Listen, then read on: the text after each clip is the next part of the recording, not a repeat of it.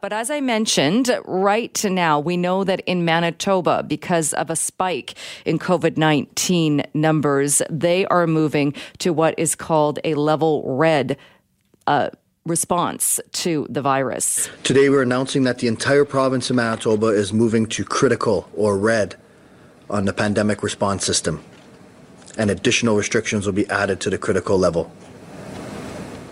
This short, sharp set of restrictions to stop the spread of COVID-19 in Manitoba and to bring the entire province under the same restrictions. That was Dr. Brent Roussin in Manitoba talking about that. We are joined now by Marnie Blunt, a Global Winnipeg reporter. Marnie, thanks so much for joining us today. Hi, thanks for having me. It sounds very drastic. I know this is, again, for a short period of time to try and get those numbers back down. What does that mean, though, for people living in Manitoba that the province is going to a level red? Yeah, it's a pretty major move today. Winnipeg and the Southern Health Region were already under level red. Now the entire province is, and there's even stricter rules. The big thing is it means there's no social gatherings. Before the limit was 5-person gatherings. Now it's social gatherings aren't allowed and you can have household contacts only. The other big thing is for businesses. There's a list, and businesses that are listed as critical services like grocery stores, supply chains, gas stations, and pharmacies, those can remain open, operating at 25%. But for other retail businesses that are non-critical, they have to close their doors and can operate online or do delivery or curbside pickup as well. That also includes gyms and fitness centers closing, personal services, and restaurants closing as well with takeout and delivery services only. You might have mentioned this. What about church services? Religious services, actually a big change for them in this round of restrictions. They now have to close and can only operate virtually. We were seeing them having different caps for their capacity, but now they have to close and move to virtual operations only. Did this come as a surprise? Like you said, Winnipeg, some areas were already at this level, but did it come as a surprise at all to people that drastic step was being taken? You know, I don't think at this point it was a surprise.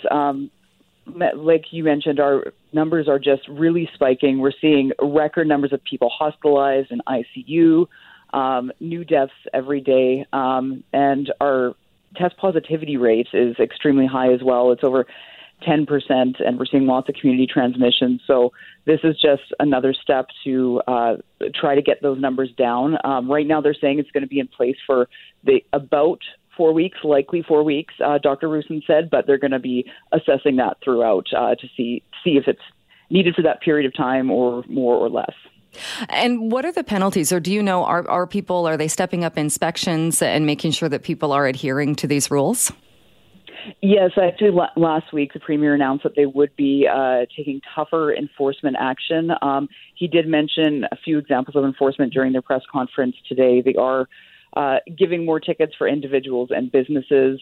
They announced more funding for different municipalities to be able to monitor people who aren't following the rules. So they are trying to take tougher enforcement, which is something they've been promising for a while, but we were seeing hundreds of people calling, reporting people not following COVID-19 regulations, and only a handful of tickets being handed out. So they've now pledged to be tougher with that because they've been giving the warnings for a long time, and now they have to turn to enforcement. I know schools and daycares have also been a topic of concern in Manitoba. They certainly have been here in BC as well. From what I understand, though, so schools and daycares, though, will remain open? Yeah, so there's no change with that. They already have some of the older students learning remotely, but there's no change with that because Dr. Roussin says that there's little evidence of transmission within the schools. There are cases within the schools, but they're mostly students and staff getting COVID-19 out in the community and bringing it into the school. So he says the way schools have been operating, it has been, or the way they've been running with their COVID-19 protocols has been working so far. And he just says, again, just spoke about the importance of kind of keeping the schools open and keeping that sense of normalcy for the children. And he also said that these restrictions are partially so we can keep our schools open and loosen the strain on our healthcare system as well. And what about traveling throughout the province? Is that part of the order, or is it being discouraged? So he did mention it today. Non-essential travel is being strongly discouraged. Part of it is the order to travel to and from northern Manitoba is restricted, and we've been seeing more cases actually increasing drastically there as well. I believe there was 41 new cases out of northern Manitoba today, and there's much more vulnerable communities up there. The healthcare systems are a little bit more spread out, so we definitely want to have the Manitoba's top doctor definitely wants to take precautions there, which is why we're restricting travel to and from northern Manitoba, and then strongly advising against non-essential travel within the province. And just wanted to ask you as well, in that we've seen the majority of cases, and this has been pretty consistent across Canada, that a lot of the deaths have been in long-term care facilities. We've seen outbreaks in long-term care facilities. Is that also what is happening and what you're seeing in Manitoba? Yes, we've had some pretty bad situations in our long-term care facilities here, particularly some long-term care homes here in Winnipeg, Parkview Place, Maples. They've had Maples Personal Care Home has definitely had, I believe, well over 20 deaths there now, and it just really is a dire situation. So yes, we're seeing a lot of the deaths related to outbreaks within personal care homes and some outbreaks within retirement residences and hospitals as well. All right. And again, so this is, you're hearing from officials, 4 weeks is what residents are bracing for. But again, that possibility, if the numbers don't start looking like what they want, that could be extended. Absolutely. It could be. When they put us under orange restrictions, I think over a month ago now, they said it would be in place for 2 weeks. At that point, they'd assess. They extended them and then went into red restrictions and further red restrictions and further red restrictions. So it all depends on what our numbers do and what the strain on the hospital system really is, because that's what this is really all about, is trying to help our most vulnerable and keep the strain off our hospital systems. All right. Marnie, we'll leave it there. Thank you so much for joining us to bring us up to date on what's happening there. Thank you. Well, as we continue figuring out exactly what the latest restrictions for Fraser Health and Vancouver Coastal Health mean for us for this 2-week period, there are still some other questions about what was announced on Saturday, and one of those announcements being about travel. It's not a health order, but people have been asked to please not travel in and out of those health authorities unless it is deemed essential. The recommendation being only travel to places where there are high numbers of COVID, where you could potentially take it elsewhere. Only do travel if it is essential, and of course, maintain your distance, wash your hands, put all of the other safety protocols in place. Now, even though we can understand why this is one of the rules, for those in the travel industry, this came as a bit of a surprise. Paul Nursey joins me on the line now, the CEO of Destination Greater Victoria. Paul, thanks so much for being with us. Hi, Jill. Thanks for having me. So what was your response when you heard the restrictions which were announced on Saturday and the strong recommendations when it comes to travel? Well, there is no response. The only responsible thing to do is to support, and we, as an example, stopped all marketing communications into the Vancouver and Metro Vancouver area, because that is our one and essentially only remaining source market. But we had to do what was right. What does that mean for your industry? Well, revenues in Greater Victoria in the accommodation sector are already down by 70% this year, and that's for accommodation. And for all other sectors, such as whale watching, tour operators, and other things, it's greater than 90% that the damage has been done so far. But in spite of all that, we had been doing reasonably well with very safe and well-adapted, primarily weekend getaways from Greater Vancouver. And our industry has invested so much money, even though they're down on the mat, and so much in training. And it was a real damaging blow, and we understand why, but there's no sugarcoating that it is devastating. Is it at all reassuring, or that unless things don't go the way health authorities want and we don't see a change in the numbers, we are being told that it is just for that 2-week period? Does that at least offer some hope that after 2 weeks we can start up again? Yeah, and we don't know at this point in time. There's been so much uncertainty for all of us in society, not just our sector. But I think there's a high degree of frustration simply because our industry is not one that you can just turn on and turn off. Like every industry, it has input costs, inventory, it has labor, all those different things. I don't need to go into great detail, but this idea that it can flick on and off like a switch is not responsible. So we are heading into Christmas, and we understand why. Cases are spiking in these health regions, and we certainly have had low cases here on Vancouver Island, and we're grateful for that. But I think what we are really asking for is consultation, and I am aware that there was zero consultation with the Tourism Industry Association of BC, as an example, prior to these health recommendations coming in.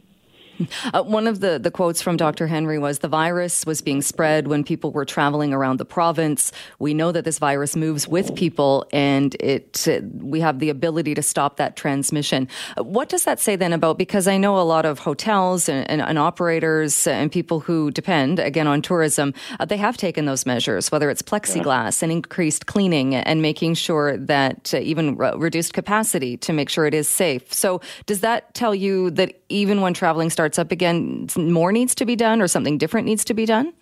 Yeah, so there's a lot in that statement, and of course it's a valid concern, and certainly early on in this we know that this was the case.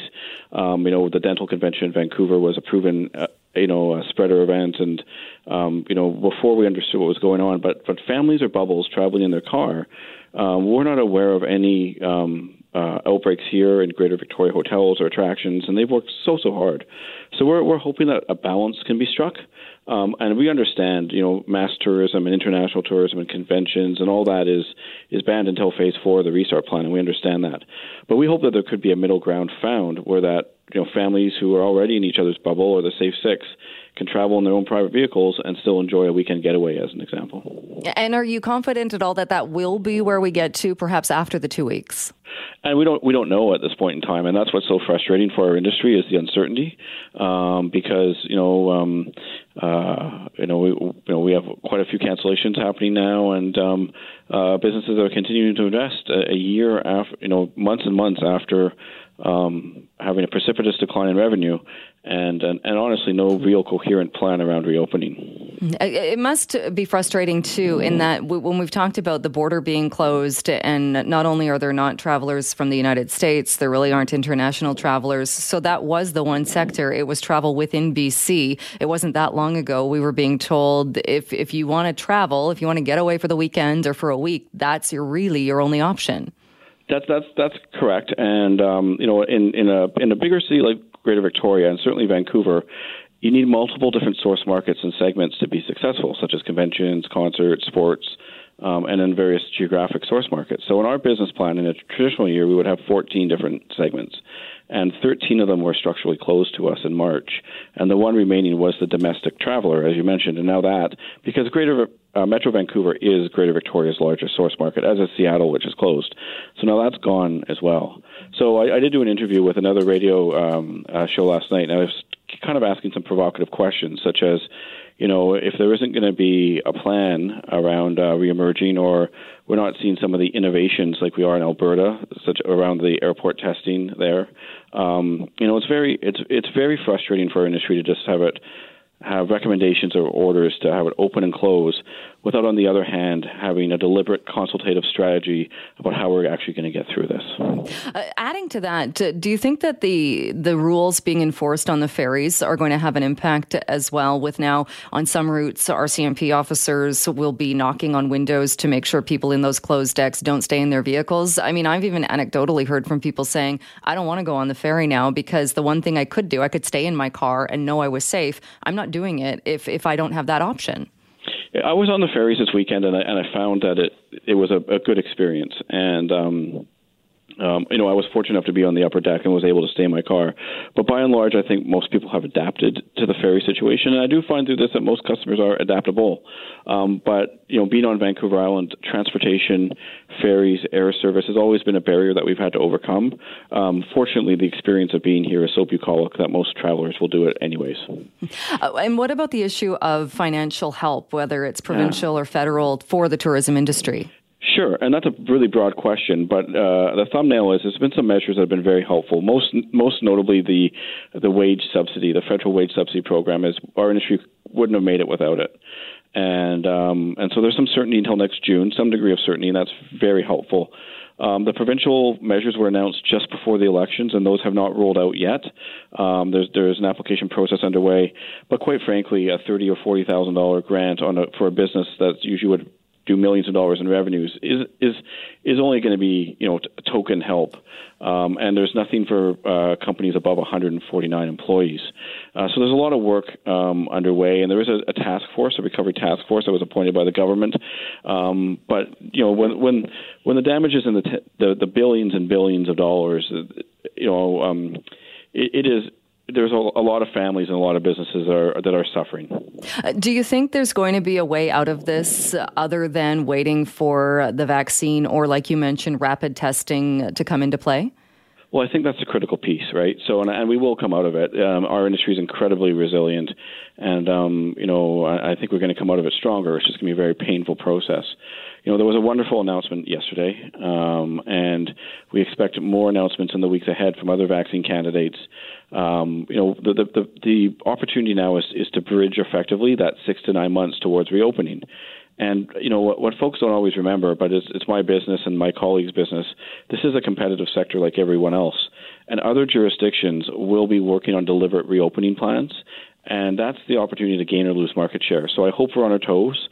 I hope we're able to work collaboratively and be innovative, as opposed to just wantonly, adding new orders or other things that can affect so many thousands of livelihoods.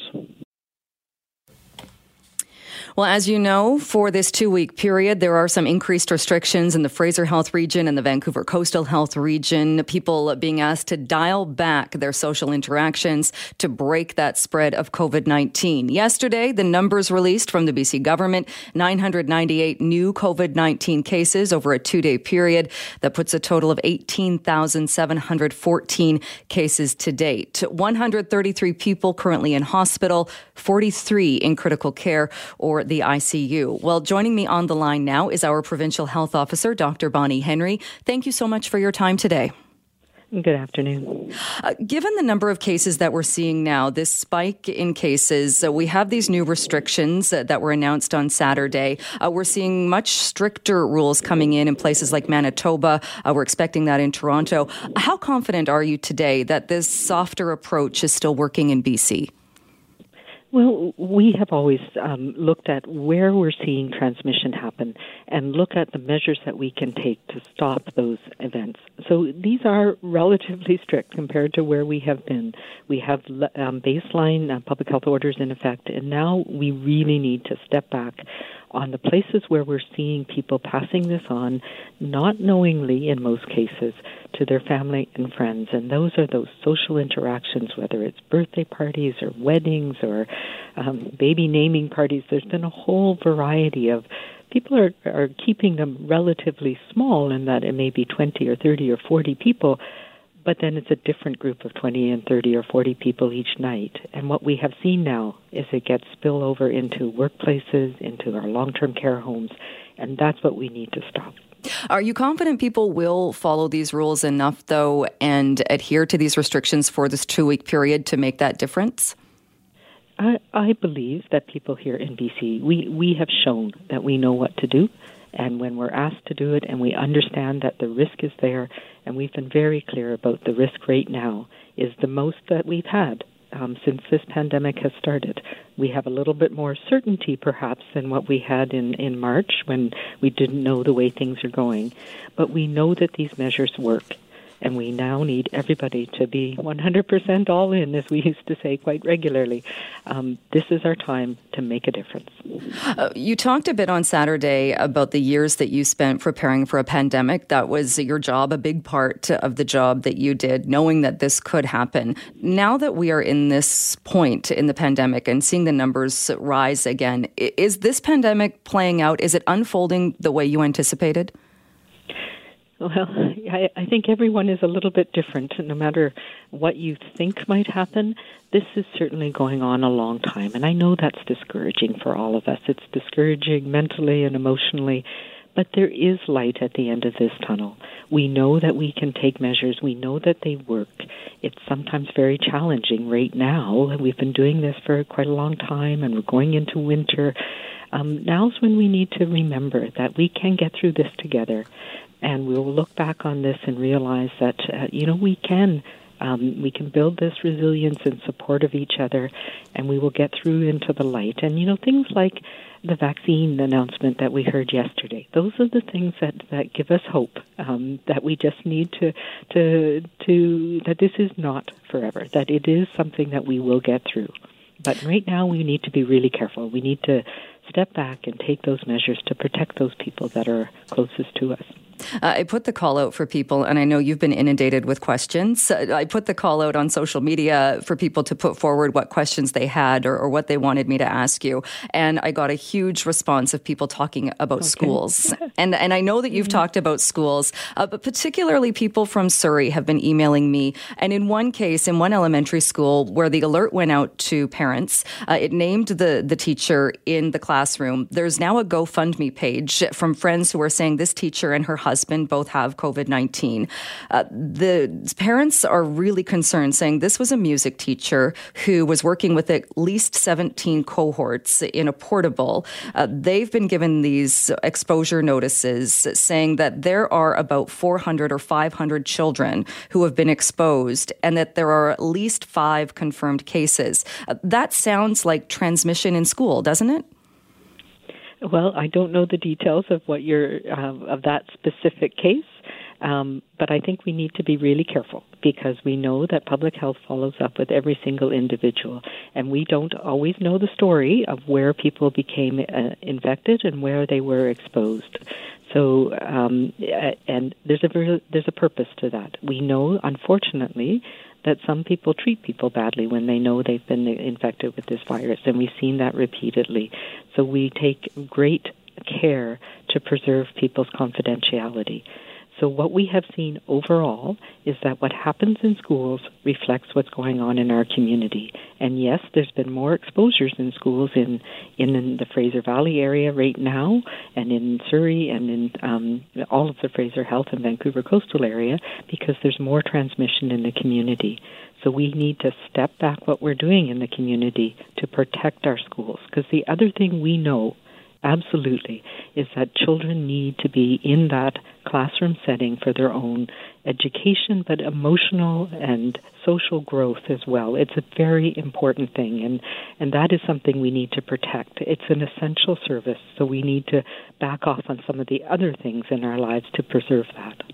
When we look at the numbers, and Adrian Dix was speaking with Mike Smith earlier today, and he put he made us do math on this, and he said there were 1,500 cases over the 3-day period where there were 28,400 tests. So if my math is correct, that's putting us at about a 5.2% infection rate. We're seeing Manitoba take those drastic measures today. They're at about a 10% infection rate. How are we then? Is that rate alarming to you? And if it gets higher, are we going to see more restrictions? So that is one of the markers that we follow very carefully every day, but there's other markers as well.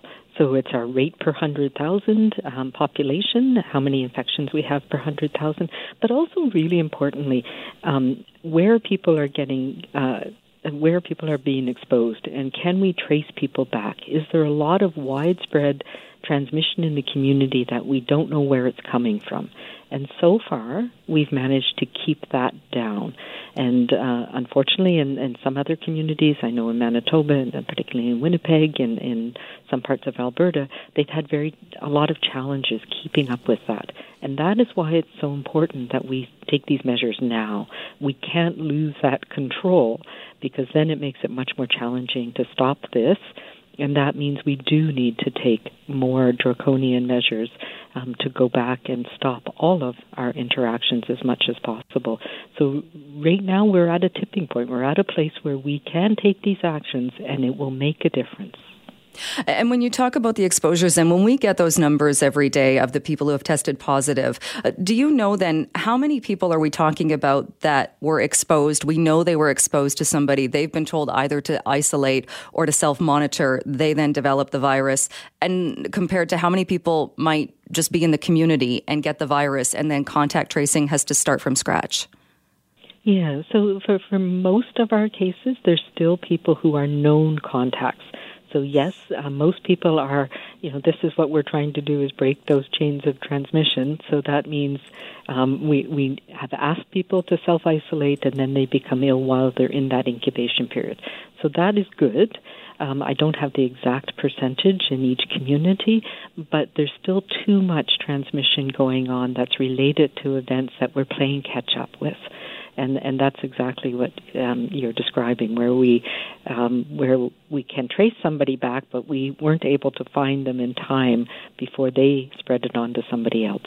And so that's why we need to scale back our activities and our travel and our connections so that we can go back to having smaller numbers of people we're in contact with and be able to catch people before they spread it to others.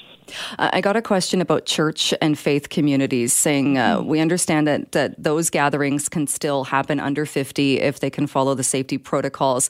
This person's wondering, what about smaller group events such as Bible studies or smaller meetings in churches, say, that happen midweek? Are those still allowed?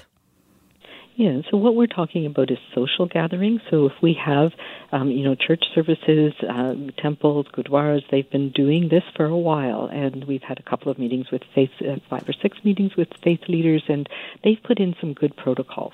Having said that, now's the time to take a breather. Say maybe the next couple of weeks we'll do these virtually.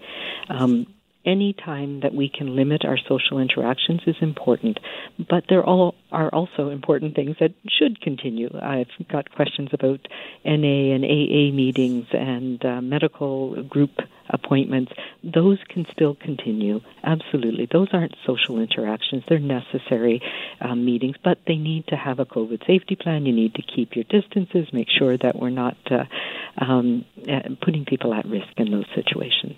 But now's the time as well to think about, let's suspend some of these meetings or have them in a different way. Use our imagination and resourcefulness to do them differently for a couple of weeks. And you mentioned hope, and I think that is the thing for a lot of us that gets us through thinking, if we do this, we can do this, and there is that hope at the end of the tunnel. Not asking you to read the future, but what do you see life being like, say, at the end of December and into the new year?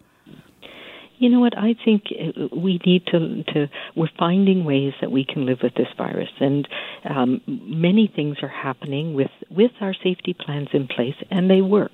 Restaurants, we had some issues where people were not obeying the rules and we had transmission. And, when we clamp down on it and people pay attention to the rules, we can live with this virus. And we're seeing that. One of the unfortunate things, of course, is some of these high-intensity exercise classes in gyms and spin studios and things like that. And we've now learned that even though we had those safety plans in place, they weren't enough. But we can adjust. And we can get back to doing that. So I think right now is our time to say, okay, let's see what we're learning, step back, get our cases down, and then look at how we can reopen again safely. But we have a lot of really important events coming up from Remembrance Day tomorrow, Diwali's coming up, Christmas is coming up, American Thanksgiving. We need to start planning for how we can do these events and celebrate them, but celebrate them safely. Support each other through this next period of time, because it is not going to be normal for us. We have to do it differently this year. And then I am absolutely confident that next year, next Diwali, we'll be looking back and say, we made it through a really tough time, and we're doing it together. All right. Dr. Henry, thank you so much for your time today. I appreciate it. All right. Thank you.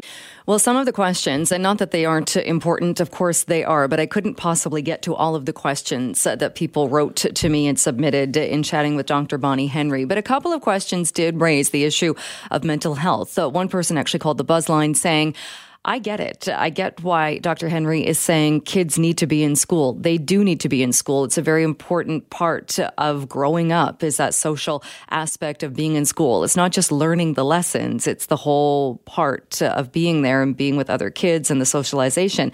But this caller made an interesting point saying, I'm a senior citizen. I'm home alone. I'm not having the social contacts with other people. I'm suffering with this as well. And other questions as well about mental health and how we deal and manage our mental health as we deal with this COVID-19 pandemic. Well, Johnny Morris is the CEO of the Canadian Mental Health Association, the BC division, and joins us on the line now. Thanks so much for being with us. You're most welcome, Jill. Thanks so much for covering these important issues on your show this afternoon.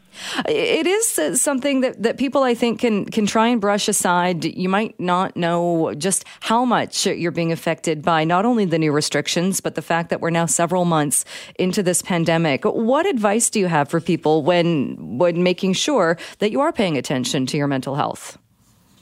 Well, I think the first part of it is just as you said, Jill, is as many of your callers have recognized, is what we're experiencing right now, whether it be the pandemic itself and these very important public health measures that have been put into place, is that protecting our bodies from the virus is one part of it, but protecting our minds and taking good care of our mental health is the other part of the equation here. And so I think the first part is that recognition that mental health is a key issue right now. It's a key part of people's experience and substance use. The advice I'd offer quickly is once that's been recognized, is to ensure that folks feel able to talk about that, how they're doing, what their experiences are. The senior citizen who called in earlier, that's a great example of making comment about how this is impacting their mental health. And for us all to do what we can to not only encourage people to reach out to resources, but to reach in as best we can to people that we care about, to offer that social connection where we can, whether it be physically distanced or electronically. With the new restrictions, though, and even though we have to keep reminding ourselves, I think that they are just for 2 weeks. I mean, there is the possibility of them being extended, but right now we're focused on this 2-week period. But it is a big ask for people. Well, maybe not a big ask. It is a big for some. It feels like a setback. I think that we took all of these measures, we did all of these things, and now here we are being told you can only socialize with people in your immediate family, however that is defined in your particular situation. But it does seem, I think, like people kind of felt the wind go out of the sails. Yeah, absolutely. And I think the wind goes out of the sails to a different degree for different parts of the population, which is really important to discuss, right? And so I think, all of us collectively here in BC have been going through this process. I think many of us, when we think back to March and April, feels like a time where this was very unfamiliar. We didn't know what we were dealing with. Quite a lot of worry and concern. We're getting used to things. And then as we head into not only the fall and winter, having this setback, and done with good reason, right? I mean, clearly the thinking and the science and the logic is behind trying to keep as many British Columbians safe from this virus. And I think very, very naturally and very normally, as you say, there's a bit of a mental health hit there. One of the groups that we're particularly worried about are those that have been struggling with mental health already. We did a big survey early on, Jill, and it showed that people living with a mental health problem were among those who've been hardest hit. And I think, of course, there's a setback at the general population level for all of us are going, this is going to be tough for the next couple of weeks. But it does behoove us to think about, folks who are more vulnerable, particularly folks who are living with a mental health problem or substance use problem right now, who've also been hit quite hard and likely have been by this latest development. Dr. Henry mentioned that when we talk about social gatherings, that she talked about the importance of, say, people that maybe go to Narcotics Anonymous or Alcoholics Anonymous, and that those aren't social gatherings. Those are much needed things that people have in their life, and that can be done distanced or can be done in a different way, whether it's Zoom or another way. But do you find too that do we think about that enough, that how important it is that those types of routines and things that are very important, that we continue doing them? Yeah, I mean, it links up to the question you just asked previously, Jill, and the importance of those services. I mean, I think early on in the pandemic, for folks who rely upon group-based therapeutic services or group-based peer support from each other, those things are often taken for granted as being available. And of course, very early on in the pandemic, they stopped, and that did have an impact. We at the CMHA have really tried to double down with our partners like Foundry and elsewhere to making those services as virtual as possible. But for many, that in-person support combined with being able to get out of your house, connect in person, be part of a supportive space is a key part of recovery. So many agencies like ours are really trying to innovate, and I know agencies across the Lower Mainland are doing what they can to meet the WorkSafe BC conditions, make sure that the checks are in place, making sure that people are safe. Because for people who are in need of that support and derive such value from that support, it can be a real lifeline to people, Jill, absolutely. What can other people do to help people that they are fearful about or they're concerned about their mental health? Yeah, I think it's tough to do at times. But one of the first things I think journalists like you, are key in this is supporting the conversation. It's supporting the people to feel safe and okay to either ask the question, "How are you doing? I'm worried about you. I've noticed that you've been withdrawing lately, or whatever else you've seen." And coming from that place of care and compassion, which can be tough when we're all running at 150% and dealing with our own worries and anxieties about what's happening in the world around us. But that's a real starting point. I know for me, in my own lived experience, I've lived with depression myself. One of the kind of the ground-changing moments for me 15 years ago was that conversation with someone saying, "Johnny, how are you doing?" So I think that's a starting point. And then, for folks to be aware that we've got resources that are available, whether that be Bounce Back for depression and low mood through CMHA or some of the other services, Foundry Virtual, for example, they really have seen a huge uptick in demand at Foundry with young people accessing their virtual supports, or the community counselling that's been really increased across the province through agencies. There are resources out there, and they are available for people to reach out to if they need to. All right. Good advice and timely advice, given that we are in this 2-week period now with these restrictions back in place. Johnny Morris, we'll leave it there for today. Thanks so much for your time. Thanks so much, Jill, and happy to come back to speak to you at any point. Thank you so much.